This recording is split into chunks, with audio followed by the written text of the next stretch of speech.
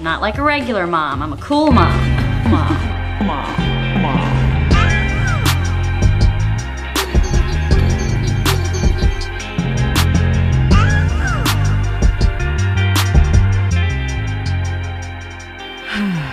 So it has been entirely too long since the last time I was here, since the last time I got to connect with everyone, and I miss you guys. I miss recording. I miss feeling like myself. I miss being in LA. I mean, I probably could spend the entire This Week in Motherhood talking about all of the things that I miss, because collectively that's just where we're at. I was trying to get back to you guys, though. Let me just tell you, I know that I have been promoting this co-parenting issue for maybe a month now at this point. And, you know, every time we got going, something happened. So, you know, the first time, if anyone was checking us out while we were doing the Instagram Live, we did the whole Instagram Live. We had a really great synergy. And then there were tech issues and my entire audio did not record. I mean, just like feelings hurt, but like, okay, it's fine. It's fine. We're going to bounce back. We did it once. We can do it again. It's going to be even better. All the kinks are worked out. So then we record. Oh, you know what? Before we even get to the second episode, we have this break in communication. Co-parenting. Co-parenting is what happened, as you can probably imagine. Co-parenting is really fucking hard. Co-parenting during a pandemic is even more difficult. Shacking up with your co-parent during a pandemic is nearly impossible. And shacking up with your co-parent during a pandemic when your co-parent is a Gemini man is like level 10 boss difficulty. And I did not win, y'all. I did not win the fight. I'm still in the war, but did not win the fight. So whatever. We did not get the episode recorded despite trying a couple of times and having some personal and technical issues. But I believe in us and I believe we'll bounce back. If anyone is a co-parent, then you feel me, you understand. Probably even if you're not. If you're just a human being who has to communicate, empathize with, and have compassion for another grown-ass human being, then you know exactly what I'm talking about. But I will say, like many of you, I have been finding so much peace, so much escapism in television. I've been deep in TV land. Spoiler alert for anyone who is not or is watching Little Fires Everywhere. That is my jam. I am living for this series. More specifically because I am obsessed with Reese Witherspoon playing the quintessential well-meaning, liberal, toxic white woman. Like nobody does it better than Reese.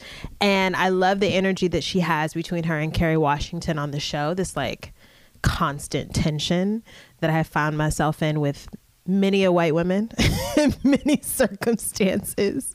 But actually the scene that really resonated with me recently was the scene where Elena, who is Reese Witherspoon's character, is having all of this frustration. She's frustrated and she's really having a lot of hesitation about having a fourth child, right? They unexpectedly get pregnant. They're married. They've got 3 kids. This fourth child is coming, and it's right when she's really wanting to dive back into her career as a journalist. You know, I mean, it's at a local paper, but still, she's a journalist and it's fulfilling. And she wants to feel like herself again, which is super incredibly relatable. And, you know, her husband convinces her that all will work out, all will be well with this fourth child. I mean, because of course he does, because he's not carrying the baby. He's not the one making career sacrifices. He's paying the bills. So in this like really vulnerable moment of frustration, Elena is in this big, beautiful house in Shaker Heights, you know, living the quintessential American dream. And she is going batshit. she is so overwhelmed with, just frustration and probably some resentment for having this fourth child, having to put her career on pause, seeing her colleagues surpass her professionally, and she just loses it. And it all comes out in this scene, and it's like in the evening, in the kitchen, in her bathrobe, and she's just hurling plates at the floor. And, if you haven't watched the episode, this may feel a bit melodramatic, but it really reminded me so much of this moment right before we left LA,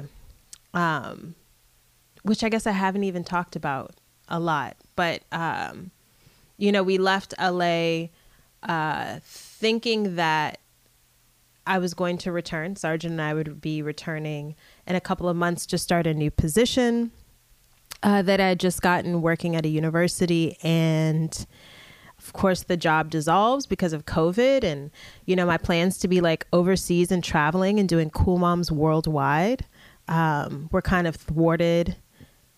Because I end up stuck in Charlotte with Sergeant's dad, crying, watching little fires everywhere, looking at Elena smash plates on the floor, and remembering being in LA and being really, really overwhelmed and frustrated by things I can't even remember, but I'm sure have some importance. Just feeling overwhelmed. And I slammed a pot of oatmeal on the ground. And oatmeal went everywhere. It was all over the kitchen floor, all over the refrigerator, the cabinets.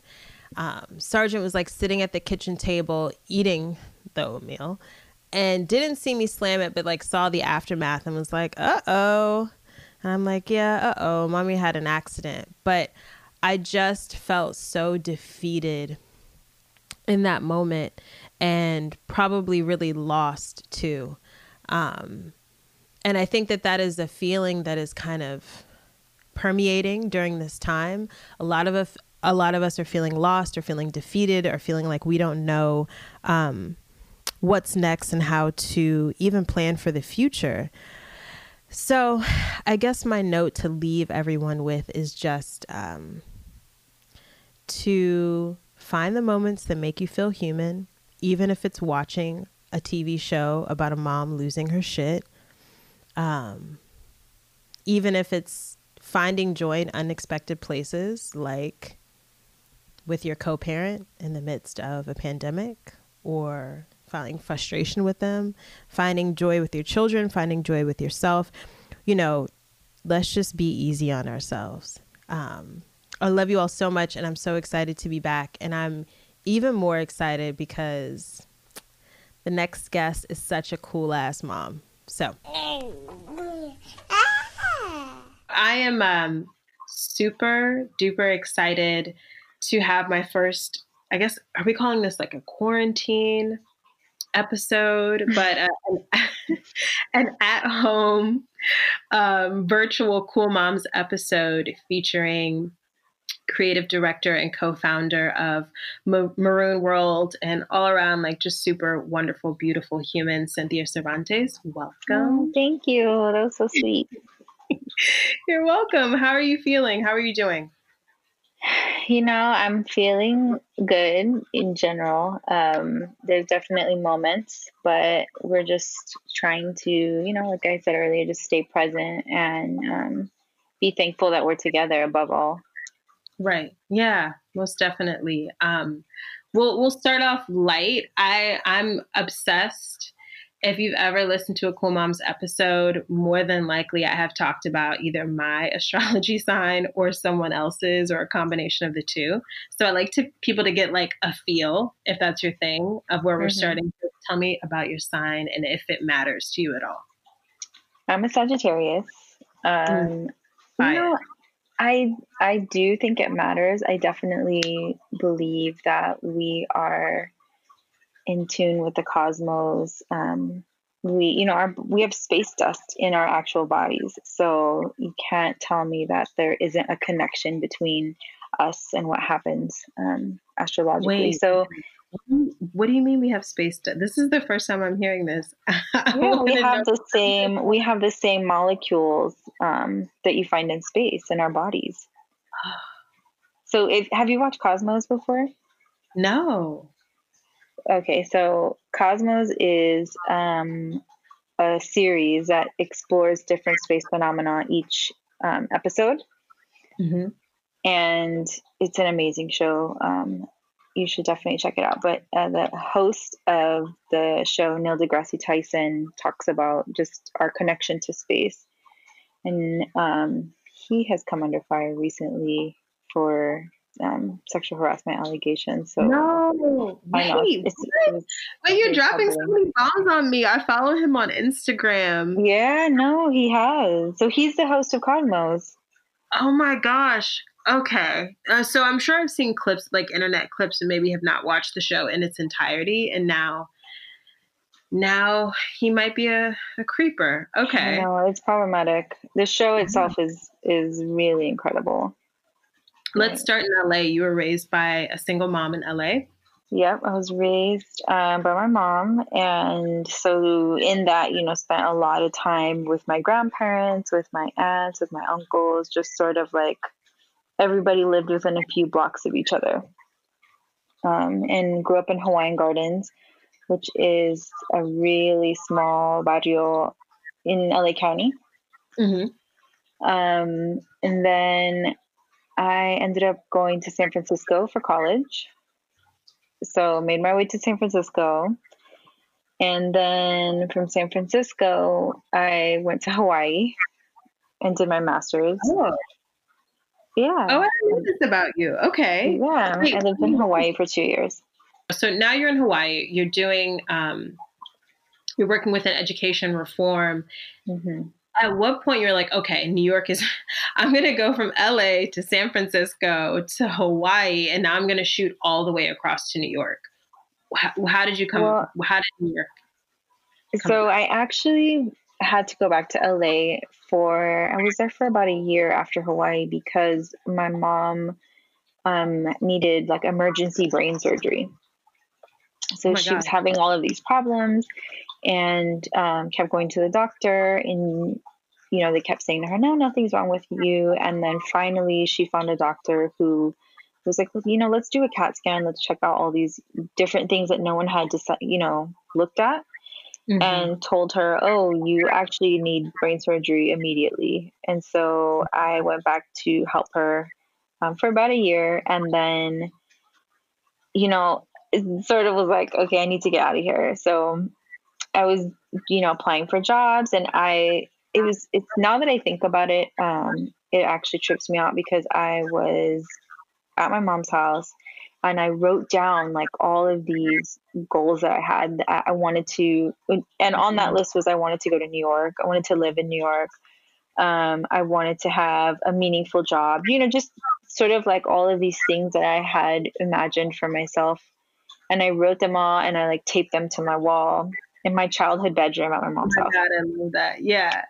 Right. And yeah, like it was like manifesting before I knew anything about that, Right.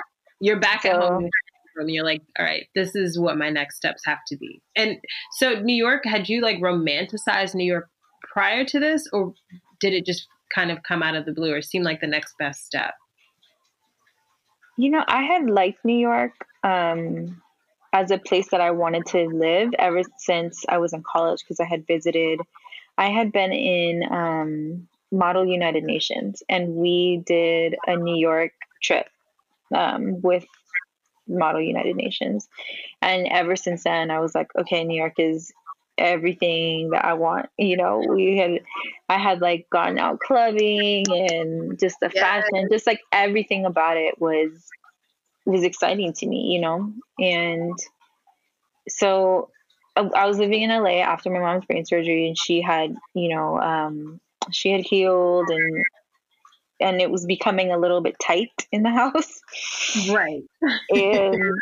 And I got a job interview with this other nonprofit organization in LA. And so I went on like 4 or 5 different interviews with them. And this is the first time I had gone on, this like really intense interview process where sort of, it's like a rabbit hole of interviews. And then like the last one, you're basically doing the job. Right. Right. And so I do all of this and I'm like, okay, I'm perfect for this job. I've got it. And they call me and they're like, oh, the job actually doesn't exist anymore in LA. The contract fell through. I'm like, oh, yeah, I was like, okay. And they're like, but the same program we're opening in Newark, New Jersey. Would you be interested in relocating to our Brooklyn office while we get that program started? And it was like, duh. Yeah, I was like, let me think about it. Yes.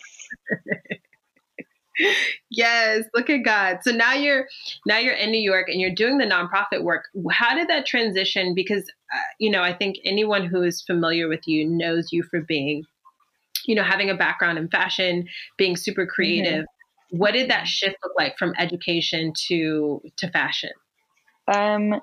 Well, I mean, the whole time I was taking pictures. I had a blog. I was always doing something creative on the side. Mm-hmm. And then when I moved to New York, like within a week or two of moving to New York, I had started dating who eventually became my girlfriend at the time. Okay. And she introduced me to Shane and Raul and Ezra, who's DJ Kingdom, and just like this whole people. Yes, this whole group of people who would later become like my family. And through that, it was just like immediately I was helping Raul produce a show. I was working with my friend Naomi, who does nails, helping her do her like the copy for different projects she was working on. And so from there, it was like I had essentially two streams of work. In one, I was like, by day, I was like this nonprofit admin. And then at night, I was like cruising downtown and working on just, fashion, installations, art, just anything that I was interested in. Yes. Come on, downtown superhero, by day, by night. I mean, it was insane. Like and at the time it was, it was downtown New York and we were partying and I would be up until 4:00 and then have to leave my house at 5:30 to be on a train to Newark. Like it was crazy. Yes. Did kids think you were cool when you were teaching? Yeah, I mean, I was not, I didn't teach for that long. But my last job that I had in education, so I was working with principals. I worked with principals in Newark and I worked with principals within New York City that were all Title I schools, all like the lowest performing. And one of the principals that I started working with was opening a new school and she asked me to come on and be her COO. Okay. So I was like, you know what, I'm going to try this. I my whole life, I have been sort of a subject of the public school systems and, the inequities that kids face in Black and brown schools. And I thought this is my chance to really make an impact. And so that was my last position. And in that position, I still talk to some of those kids. Like we follow each other on Instagram and, Isn't that wild? I have former students that we follow each other on Instagram. I'm like, you're a whole adult.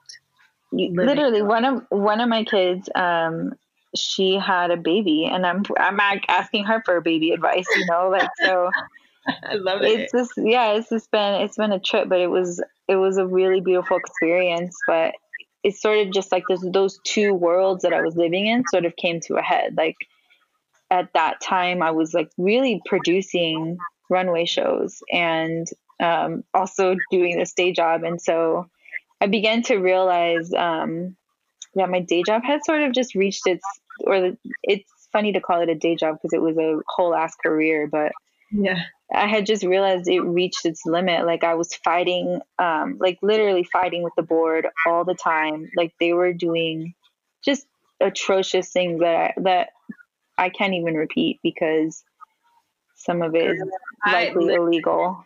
You don't even have to tell me. I was the special education teacher for an entire like middle school special ed program with now special education. Yes, the special ed situation I could go on about for so long. It's such an unfair system that we've set up for parents and kids.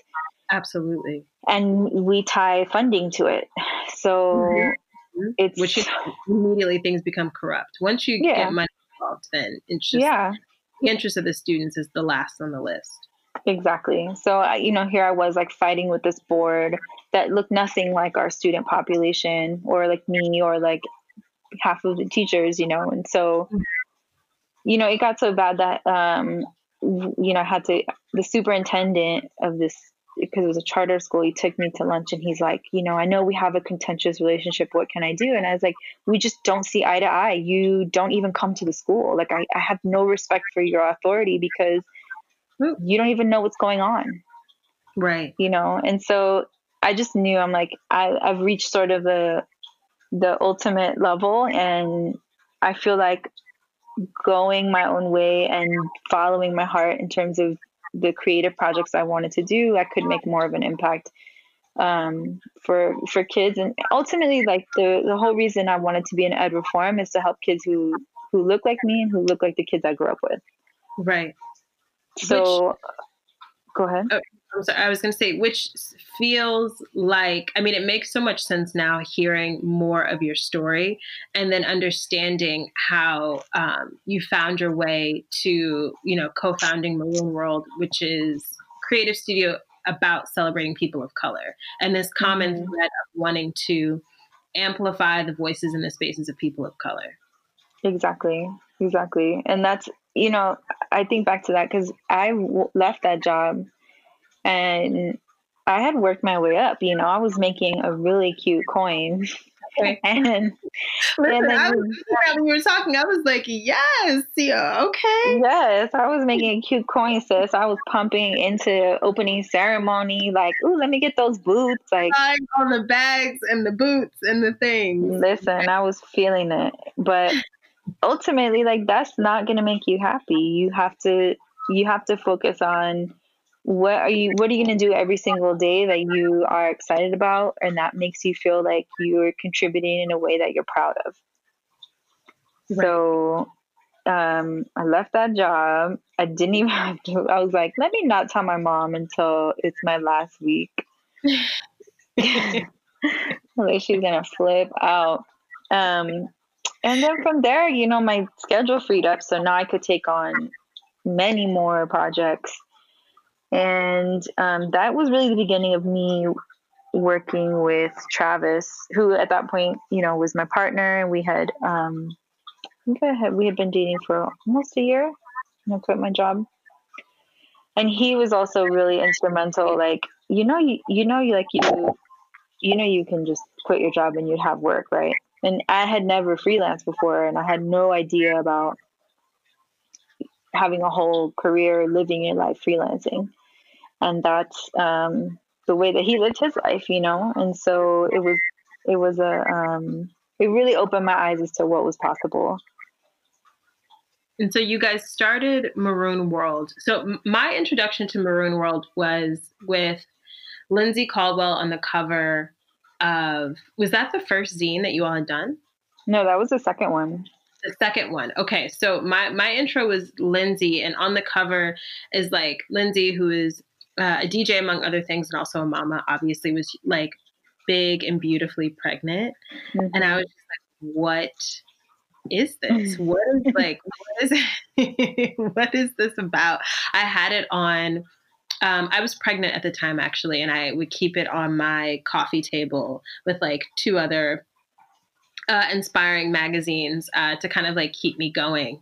And then even after that, Maroon World has, I mean, you guys have done quite a bit, but specifically like the 9 Mujeres and 9 Meses project, you had a lot of projects that I felt were very connected to this like woman, femme, motherhood experience, even before you became a mother. Have you always been inspired by the experiences of women or femme people?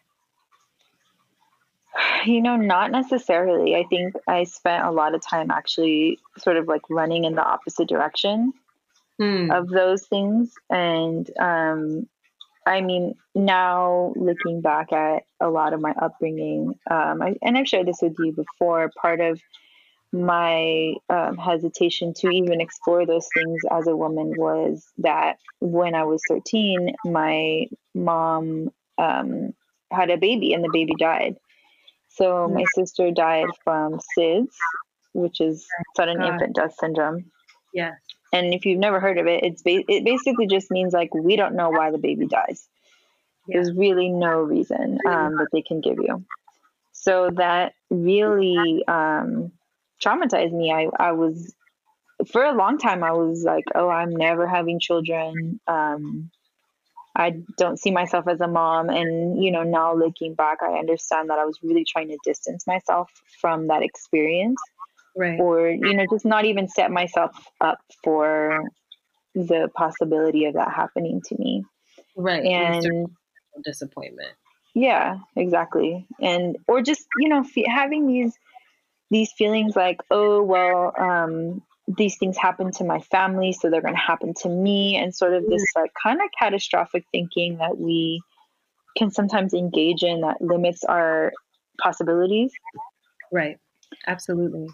And very much, self-sabotaging, yes, behavior.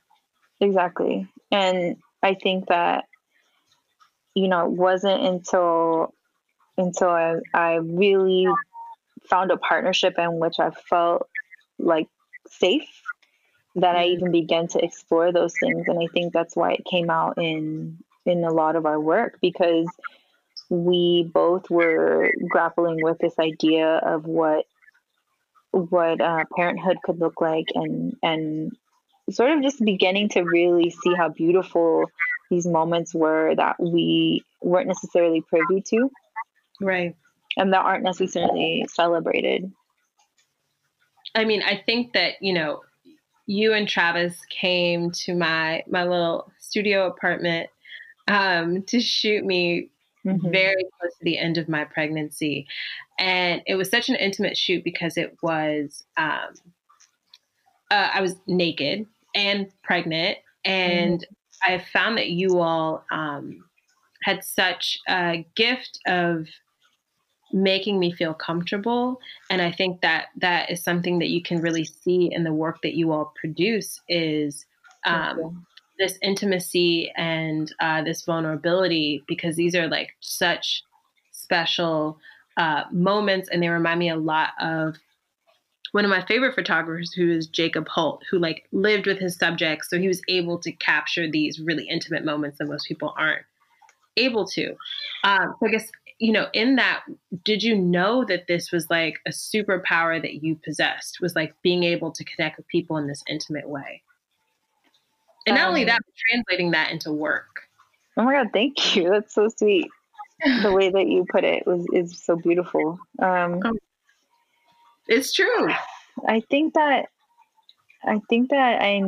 I know that one of the things that I love, and this is from working with children and families, is one of the things I love is connecting with people and hearing stories. And when I realized that that was possible through photography in a way that was very intimate, it was something that I dove, head first into. And I, like I said earlier, I had taken photos for a long time. I've had cameras for as long as I can remember, but I just am never like the one that's like, I want to be behind the camera. I'm more so, I really love talking to the person who's in front of the camera, and really sort of like getting to that moment. And I think I don't know, it's like divine intervention that Travis and I found each other, because it's so seamless. Sometimes like we don't even have to talk to each other when we're in the moment, photographing. As you probably saw, like we're just totally. There wasn't a lot of like, okay, now you do this, or I think it was a very fluid experience for sure. And I definitely remember us talking about, and you having questions about being pregnant and birth, and all of that it entails, I literally still have no real answers for, but which is why I talk to everyone about it. So now I want to like kind of fast forward. So you've met Travis, you all are working together, you're creating beautiful work and getting, quite frankly, some very noteworthy clients that you all are producing with, from what you did for opening ceremony and what was that, the Year of Mexico? Mm-hmm. To one of my personal favorites that I discovered not too long ago, Immigrant's Guide to Cooking, which is right. We're gonna have to come back to that, but like just some really special intimate work. And so now you are pregnant. Mm-hmm. Wait, before we even get there, I mean, if you don't know, you'll have to do like a quick Google right now while you're listening, and Google Cynthia and Travis's wedding. Lord. It was don't do that. It was because yes, you can Google their wedding. It was everything in Mexico. What city were you in? Did you get married in? We got married in Michoacan, which is where both sides of my family are from. And we got married on my dad's ranch, which has been in my family for like over 100 years. Oh my gosh. And the town is called La Estancia, and it's tiny. I mean, it was just, like I said, you'll have to Google it because that in and of itself is an entire episode. So they have this gorgeous wedding. It's really beautiful and personal. And now then within that, you become pregnant. Tell me about the moment that you became pregnant and what shifted for you. If anything shifted for you pretty immediately when you got the news.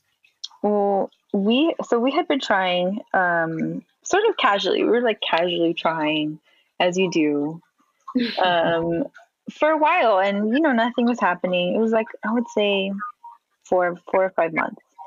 And then we decided to come to Mexico City for the winter. We were like, oh, let's head to Mexico City for winter. Like, we literally left our apartment that we had been in for 4 years, like put everything into storage in his mom's garage, like just sort of threw caution to the wind and said, like, we need to change.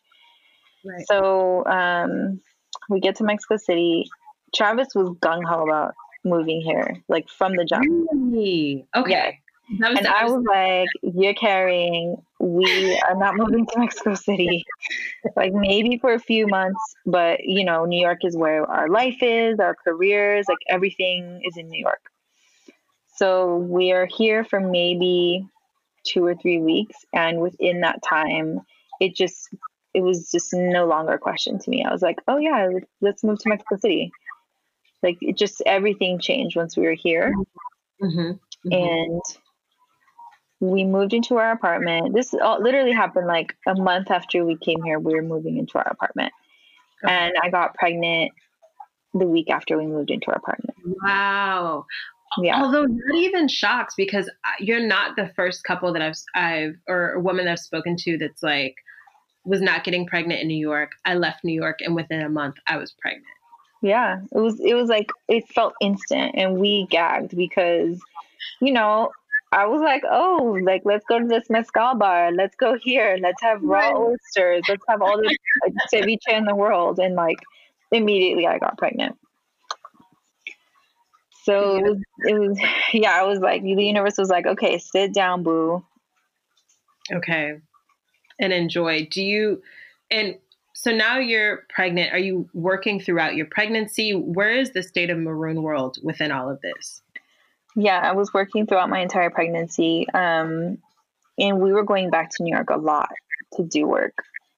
So we were going back to New York like every 4 to 6 weeks, the whole time. Whoa. Yeah. While you were pregnant. Yes. I became really good friends with the woman at Viva Aerobus in New York. Sharon, Miss Sharon, she texted me on WhatsApp all the time. Like, that's my good girlfriend. yeah, we were just going back and forth, and then until I couldn't anymore, until I hit 36 weeks, and then I just stayed You put really had to after sit that. down. Right. Hmm. Now you really got to sit down. So I found it was really interesting too, because I think from the outside in, the assumption is that you would probably drive this wanting to move to Mexico and maybe being closer to your family there. So it's really interesting to hear that Travis was like very gung ho about it. And so now that your lives have shifted, I'm assuming really tremendously from the energy of New York to, although Mexico City equally is a high energy city, but just like a different vibe in Mexico City. Before you all even had Tenoch, am I pronouncing your name correctly? Tenoch. Tenoch. Hmm. Before you had him, had you had conversations about how you all were going to implement both cultures and how you raised him? Was that like a question? Were those big conversations that were had prior to? Definitely. I mean, it's been a conversation since we started dating. Not necessarily about children, but just our cultures and how important they are to us, and how they have come to define who we are and how we navigate the world. Mm-hmm. That was Because always a conversation. Travis's family is from what, St. Kitts? Is that correct? Yes, St. Kitts and Nevis. Mm-hmm. Okay, And it's also a huge driving force behind Maroon World, because we really wanted to create something that shows how interconnected we are as a community, and so many times there's so much division and there's so much indecisiveness in terms of like, well, just different cultures, and maybe even within, like, just look at like within West Indian cultures, how much there's like, well, we do it this way and we do it that way. right. Latinos are the same way, and so then when you have like Latinos, West Indians, African Americans, indigenous people, like the whole spectrum, sometimes it's so much easier to focus on the differences rather than how much we have in common. Right. And so that was Absolutely. Did you find that? What were some, getting to know Travis's family and then and vice versa, what were some of the parallels you all found in terms of like families' expectations of raising a child? honestly, in terms of raising a child, there hasn't been any sort of I mean, the only thing definitely that we're getting from both sides of the family is, yeah, I take that back, is when are we going to baptize him? Listen, yes, of course. That is the question. And I'm like, we'll think about it. Maybe we'll sprinkle him with indigenous holy water, but Right, because you have strong feelings in terms of how you're going to incorporate spirituality in your parenting. Mm-hmm. I mean, even when we got married, we got married by an indigenous shaman, and there was like one point where it was like my mom and his parents, and they were like, okay, so is there going to be anyone that's praying to God? We were like, Bible, where are the verses? We're like, this entire thing is to the universe, to God. And they were like, no, but like to God. Very specifically. Yeah. So, I mean, but they're so respectful of who we are. Thankfully, that's a huge blessing for sure, is to have a family who really respects who you are.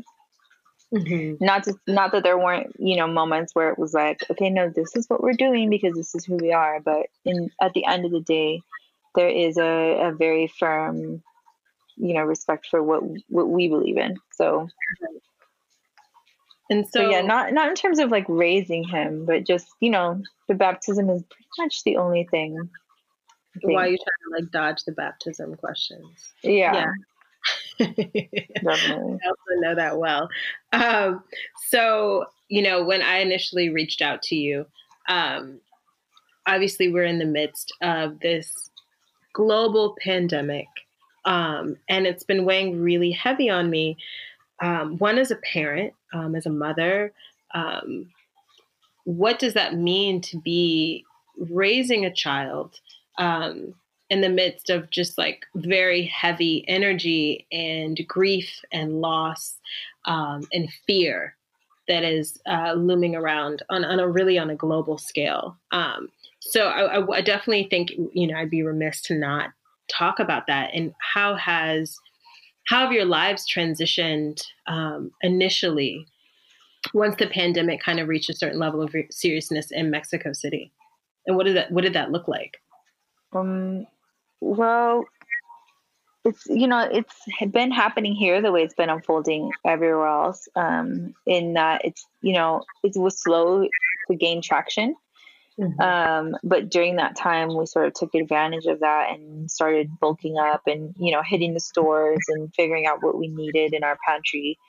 And then it was also about talking to the people that we were already in talks with in terms of projects. Like we literally were in the middle of a project and had to come back to Mexico City and sort of figure out, what are we going to do next? Because we were working in Oaxaca, where there's a lot of indigenous people and Afro-Mexicans, and we just, in good conscience, couldn't continue to work in those communities knowing that we could be carriers. Right. So we came back and just sort of hunkered down. And I think the hardest part is just trying not to let your mind wander too much in terms of like what's going to happen, because none of us knows. And I don't want to sort of spiral into this place where I'm just hypothesizing and like coming up with worst case scenarios. Right.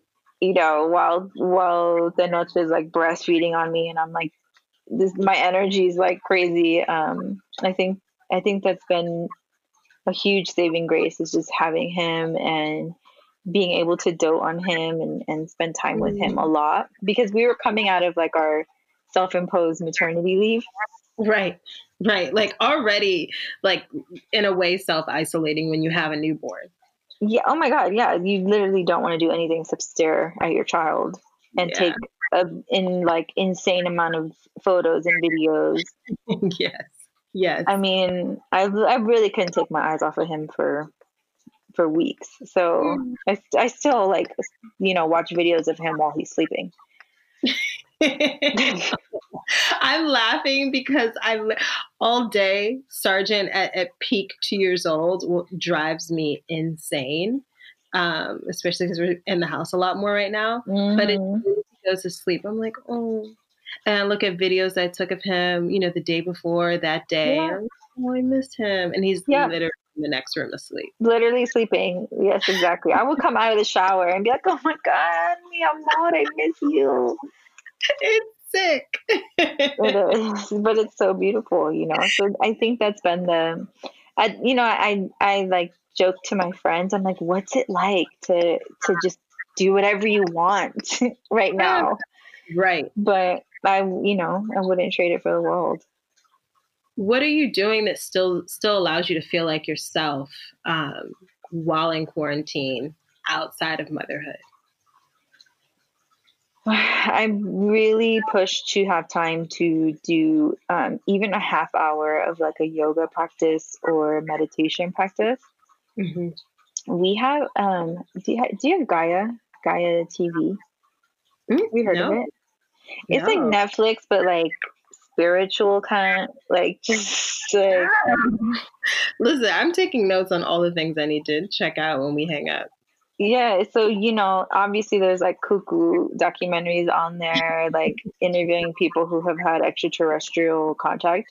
But then there are also things like really beautiful documentaries on Ram Dass and harvesting your energy and like focusing on being present and just like all these different spirituality topics.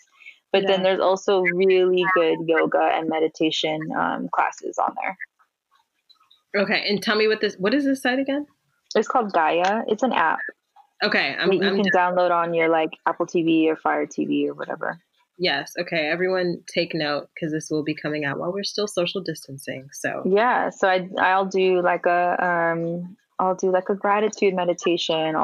There's one on there for parenthood, like just to take a pause in your day and just chill out for a second. So that's the thing that just keeps me grounded, because sometimes I definitely, feel a little wound up. And then the other thing that really helps is we go onto our roof for at least an hour every single day, just to get some sun and be outside. Yeah. Yes. I want to, before we wrap, I do want to, something that I've noticed, because there are a few kind of themes, I feel like, now that I'm listening more to your story, in terms of kind of being able to take these really life-changing and life-moving situations, like the passing of your friend, to your mother getting sick, and really being able to pivot that energy into how you can move forward in a positive way from that, and doing something, really pouring your energy back into self.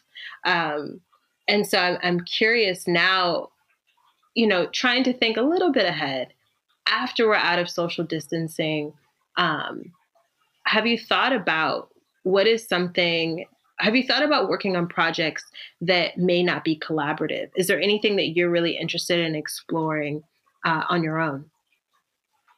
Yeah, definitely. And it's actually something we've been talking about a lot while we're here, because we've always spent so much time together, just in general. But we do have very different interests. And like, for instance, for Travis, he's just 0% interested in fashion anymore. Like, he's like, I just don't care at all. And that's something that I've always been interested in, I've always loved, and that I want to continue to support my friends in. So there's always room for that. And in terms of art, I mean, I think that there's, even for Maroon World, there are always times where I'll say, like, I'm really interested in photographing this, and he'll say, okay, and I'm really interested in this, and we sort of come together to support each other.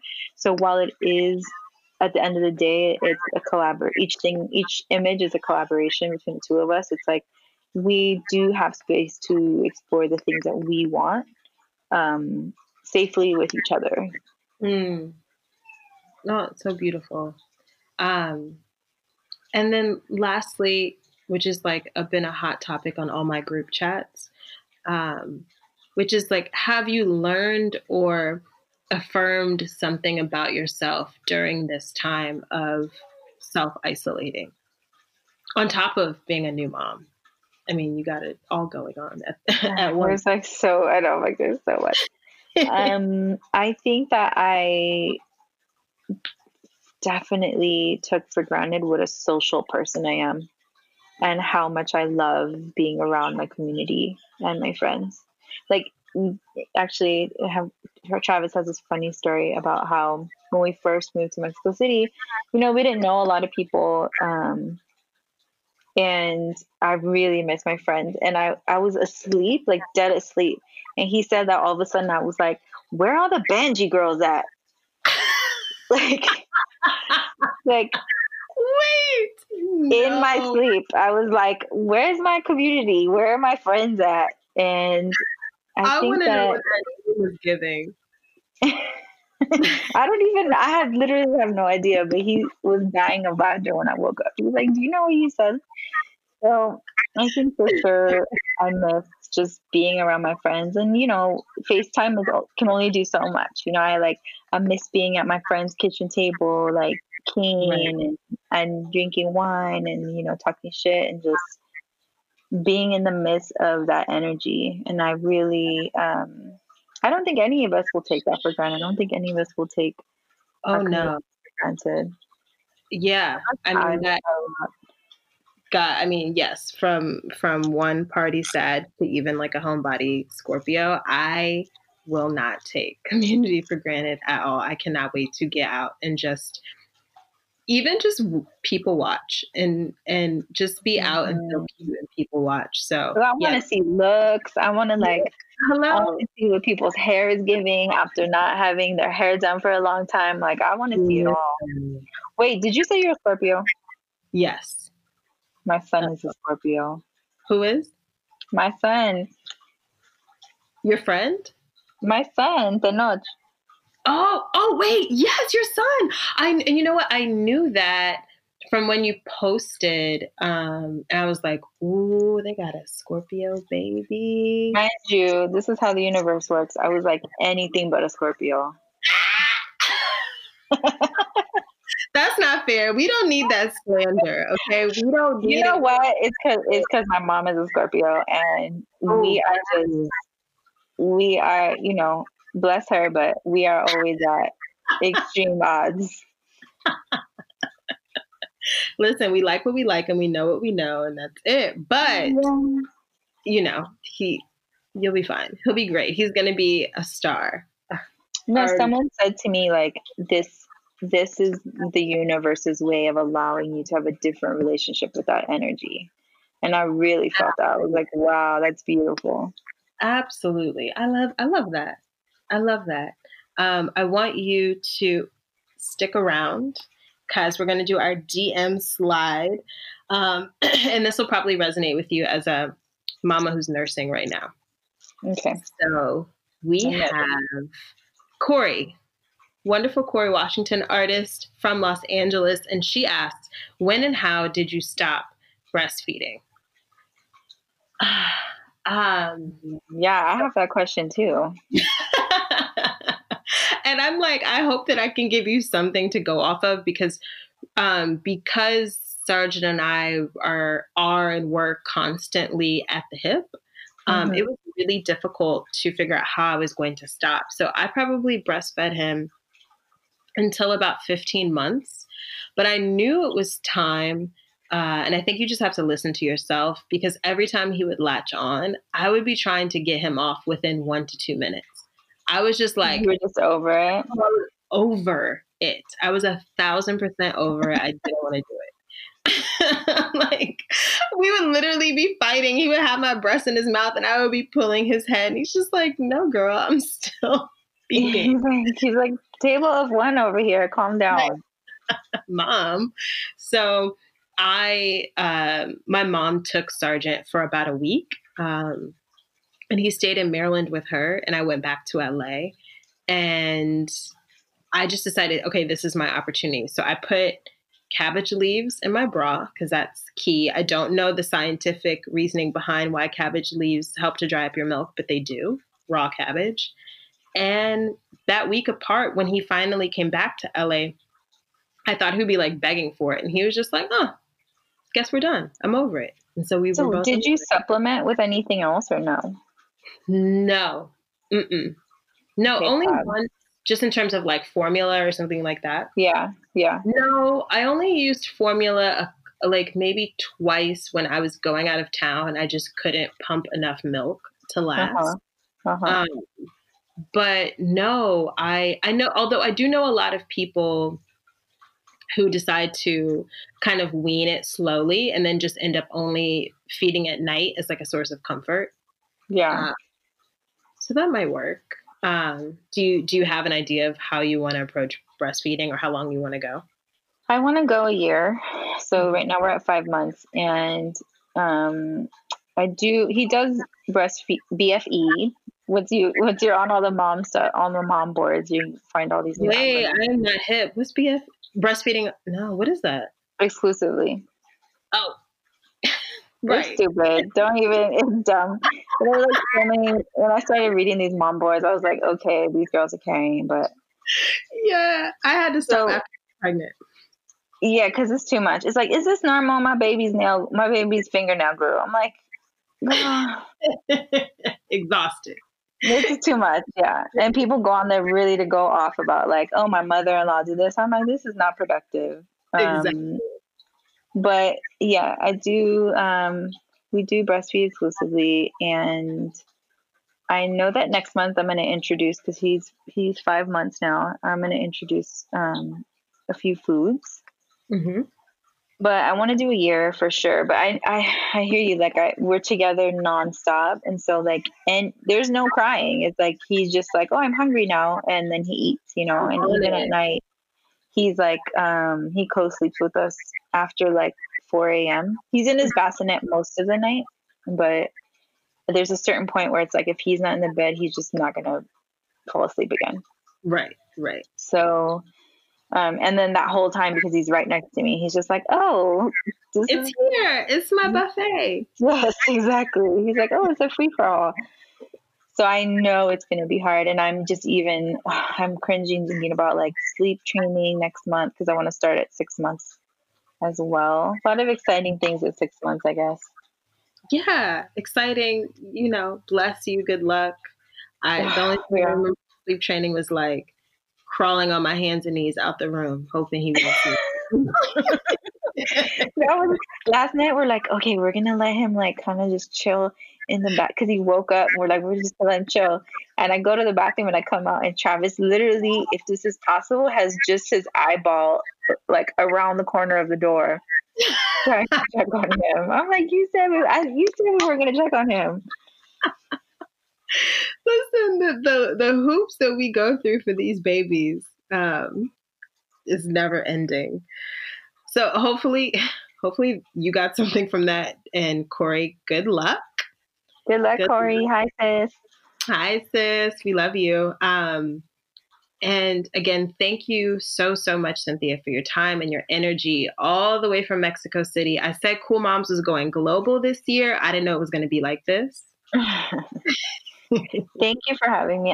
Do you remember when I hadn't even announced I was pregnant and I was like, hey, I'm listening to, I just binged Talk Cool Moms and you were like, are you pregnant? I felt bad that I asked, but I was like, girl, binge Cool Moms for what? Yeah, exactly. And I was like, ooh. I feel like I didn't respond. I was like, ooh. You did it, and that was fine. Well, here we are with another blessing in the world. So thank you so much, Cynthia. And until next time. Estás escuchando a Cool Moms.